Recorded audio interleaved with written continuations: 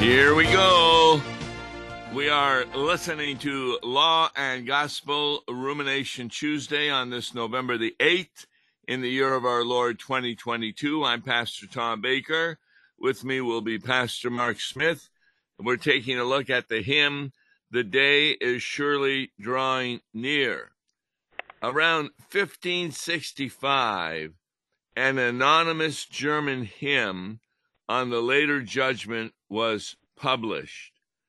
This was really from the medieval Mass for the Dead, the day of wrath, that day.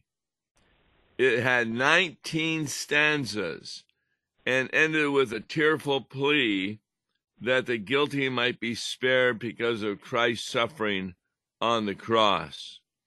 In fact, it was an anonymous hymn and was the second of two published together in a pamphlet. The first was a 25-stanza tale of woe about girls who spend so much money on nice clothes that they impoverish their families and who reject suitors for frivolous reasons. When they finally marry, they lead miserable lives. The second paraphrases the day of wrath, but with a stronger focus on the actions of Christ. Well, Lutheran pastor Bartholomew Ringwalt, he lived 1531 to 1599, evidently felt that the German hymn did not have quite the right emphasis, so he published a revised version in 1586. It was a hymn on the last days, and it was a tune approved and improved by Barthol Ringwalt. And that's what we're going to be taking a look at today. The day is surely drawing near. And in the hymnal that we use, it's got 7 stanzas. So we don't want to spend too much time in waiting to get it done. So let's start with Pastor Smith. The day is surely drawing near. Is that talking about the elections for today? No, this is talking about the day. This is the last day. In fact, this is in the end time sections of the hymnal. Yes. And that's because the reading, we had 2 Sundays, Reformation and All Saints' Day, which were special. But now we're back to the Pentecost days, and this is the 23rd Sunday after Pentecost. And the readings are about the end times. In fact, the gospel is a lengthy reading from Luke 21 by Jesus about the signs of the end times. So for some people, today, the day is surely drawing near, and they're going to be very interested in the elections to see what direction the country will be moving into. And so we pray that they will have elections voting for those who best support God's holy word in its morality and its way of dealing with people. But as you said, this hymn is really about the last day. So, would you read the first stanza? Okay, gladly. The day is surely drawing near when Jesus, God's anointed, in all his power shall appear as judge whom God appointed. Then fright shall banish idle mirth, and flames on flames shall ravage earth, as Scripture long has warned us. Well, that's interesting, that the earth is going to be kind of destroyed, and a new heaven and earth is going to be taking place. But that first stanza, there's not much comfort in it, is there? No, it's I mean, for those of us Christians that trust in our Lord and we can lift up our heads and look forward to his reappearing, as long as we're in the faith. But it's a warning. Yes, this phrase, then fright shall banish idle mirth. What does that mean? Idle mirth would be like old laughter, not necessarily to any purpose. Idle mirth. Mirth is laughter or gaiety. Yes. That kind of thing. And it's idle because it isn't focused on the joy of Christ, who is mentioned as judge whom God appointed. Right. I think a lot of people think that God the Father is going to be the judge. But no, it's God the Son. God the Son, and he's also our advocate. Well, that's good news. What does that mean? Well, he's our defendant. He's the judge, but he speaks in our behalf. Yes. There'll be there's no condemnation for them that are in Christ Jesus. Yeah. We've got. I really have problems in understanding God. In fact, the more I read the Bible, the more confused I get. I don't think God can be understood because there are so many passages in the Bible. There are people who think that you can lead people to faith by means of human reason. Well, No. I totally disagree with that. No, it's got to be the Holy Spirit. That's right. For example, in the book of Revelation, talking about the final day from last week, it says there will be no more weeping or sadness. Now, when you stop to think about that, boy, that's really hard to understand. Because when you're in heaven, will you not know who's not in heaven? There'll be no tears. There will be no tears at all. Well, my question was, will you not know who's not in heaven? Well, the former things are passed away. All I can say is there'll be no. If let's see. What was it? There was a professor that if one of my children is not in heaven, I will still be grateful and joyous. I mean, that's hard to imagine. It is hard to understand. But yes. Would you want a God? Would you want a God whom you can fully comprehend? No. That's really a good point you're making. That when we explain God, there is much in the Bible that is totally unreasonable. I can't imagine, let's say your wife isn't in heaven, or one of your children. How you will have perfect bliss is really hard to understand. Some people say that when you get to heaven, you won't remember who the people were on earth. But there's no Bible passage to back that up. No.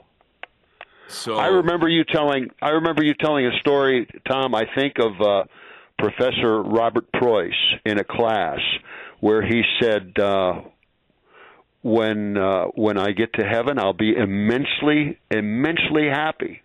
Yes. And if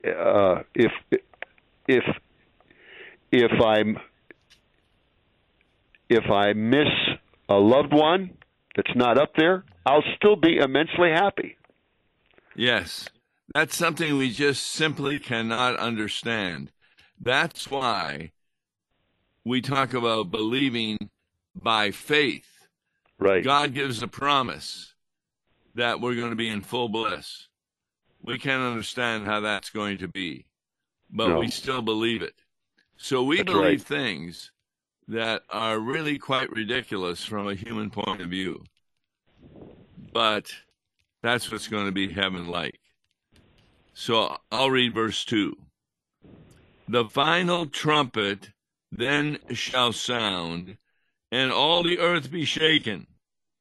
And all who rest beneath the ground shall from their sleep awaken. But all who live will in that hour, by God's almighty boundless power, be changed at his commanding. So that's talking about two kinds of individuals. The first are those who have already died, and the second are those who are still living on the day of judgment. And what's the difference? Well, the dead in Christ shall rise first. Then we who are alive and remain will all be changed. Yes. I really like the way it's put, that we're really from their sleep awaken. That yes. Those who are in the ground, or however they died, they're really asleep. Asleep in Jesus. Their spirit is with Jesus. Right. But their body is at rest. And that's another hard thing to understand. And yet, when we're at a funeral, how many times have you had the people realize that the body in the coffin, that person is in heaven right now in the spirit? That's right. It doesn't seem to make any sense at all, because you see the body. Yes. But a lot of times, what does R.I.P. mean on a gravestone? Rest in peace. Yes. And it's a rest, it's sleep. We don't have much information about the interim. That is the time between when you die and the time when your body is raised from the dead. But there's no doubt that when do you really get involved with those individuals who are in the spirit? It's something in the liturgy. When do you get involved with those who are in the spirit? I'll give you a hint. With angels and archangels and all the company of heaven. Exactly. We laud and magnify thy glorious name. So, I suppose in worship. Yes. In the Lord's Supper, you're in communion with those in the Spirit in heaven. That's right. Stanza 3, please. The books are opened then to all, a record truly telling what each has done, both great and small, when he on earth was dwelling. And every heart be clearly seen, and all be known as they have been in thoughts and words and actions. Now, I have a little problem with that stanza. I am trying to think of a Bible verse that backs up that you're going to know your record on the day of judgment. Can you think of any verses? Well, let's see. There's a passage that talks about the books shall be opened. Isn't that? Am I right? But are they open? There's certainly the book of life. Yes, but that's talking about the names that are in there who are saved. I don't remember it talking about that all of your works are going to be made known. No, in fact, we know this. The thing that I always cling to is there's no condemnation for them that are in Christ Jesus. People will ask me, will all of my sins, all my mistakes be paraded out before all? I always tell them, there is now no condemnation for them that are in Christ Jesus. We will be covered with Christ's righteousness. Yes, and so that's where I have a little problem with the phrase, and all be known as they have been in thoughts and words and actions. The only thing I can probably figure out is there is a passage where Jesus talks about the way they have been, and that is the parable of the sheep and the goats. Would that be talking then about the goats alone? No, it would be talking about both, but for the sheep, Jesus would be talking about their wonderful good works, which are fruit of the Holy Spirit. There's nothing mentioned in Matthew 25 to the sheep about their sins, but there certainly is about the goats.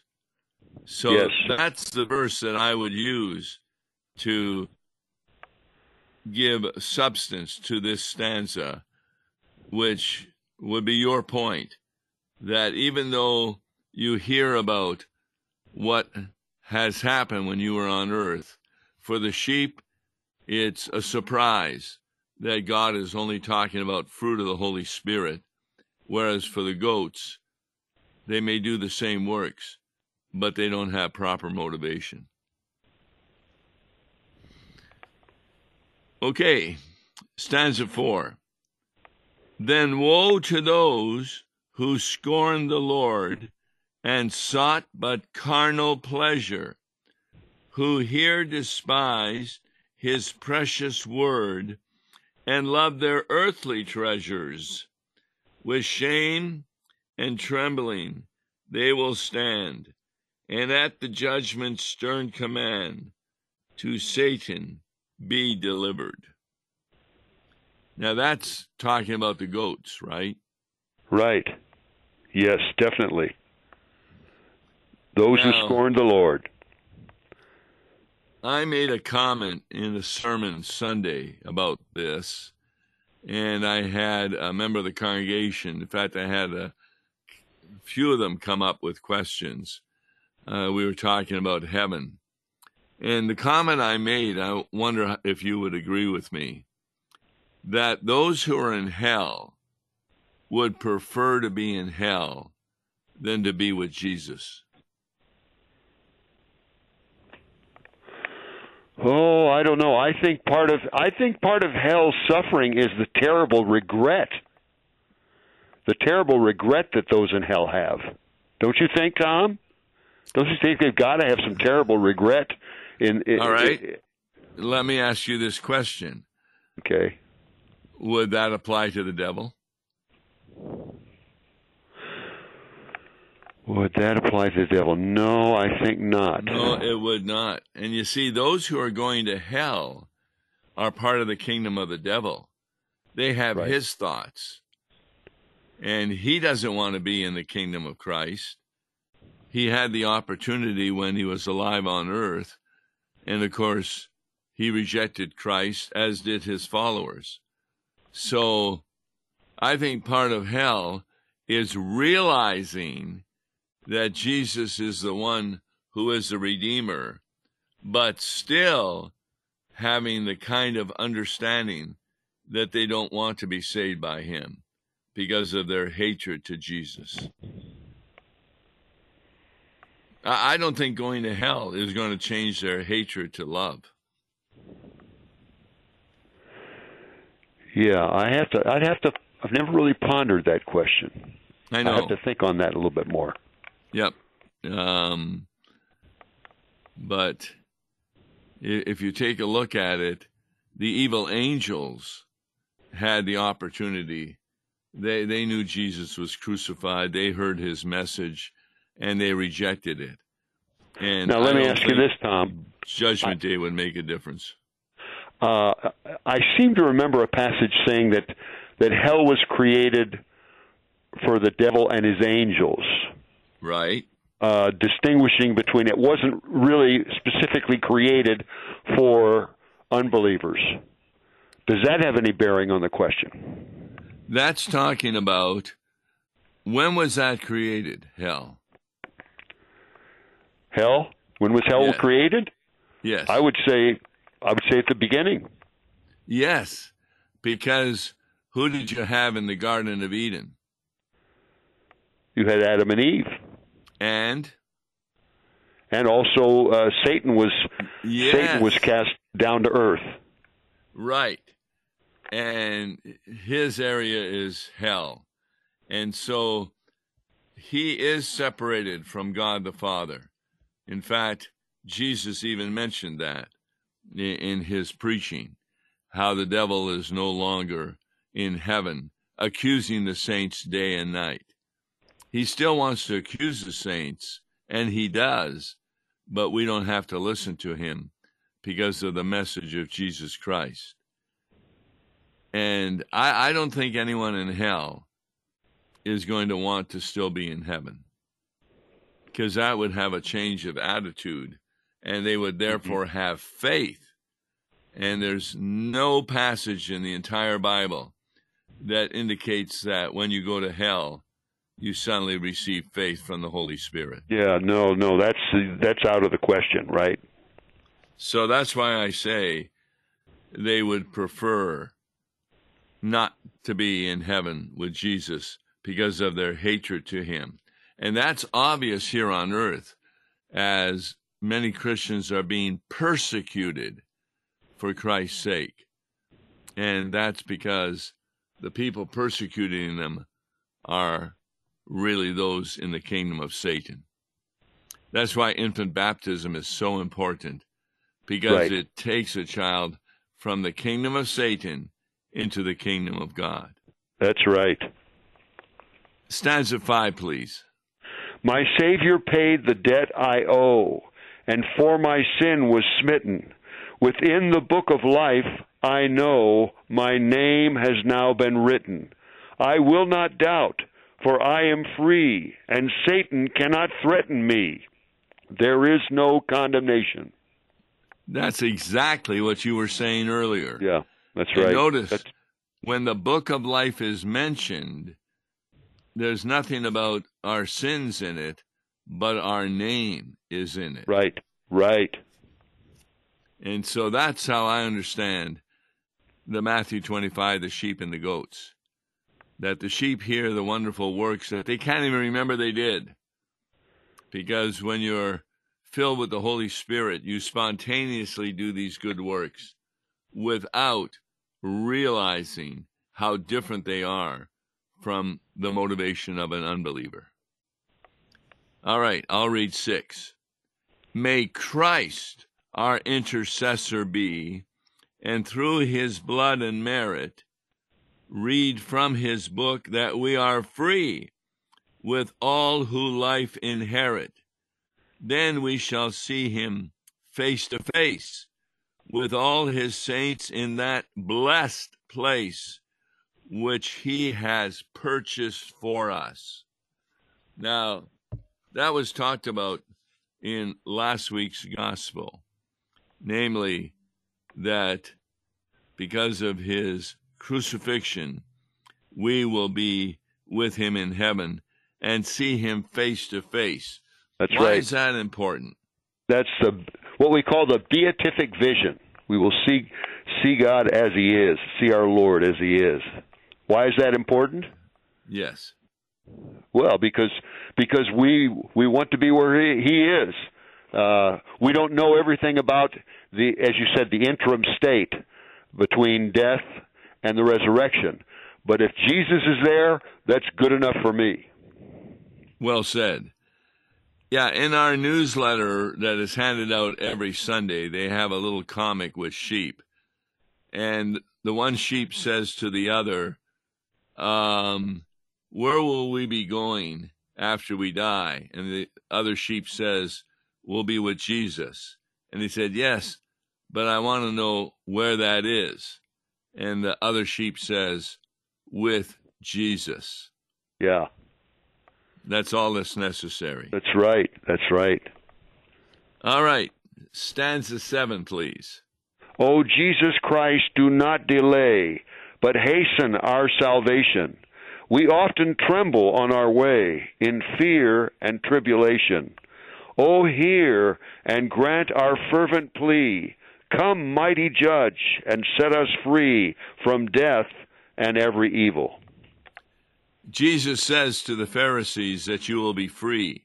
They say, what are you talking about? We have Abraham as our father. What freedom are you talking about? We've never been a slave to anybody, they said, yes.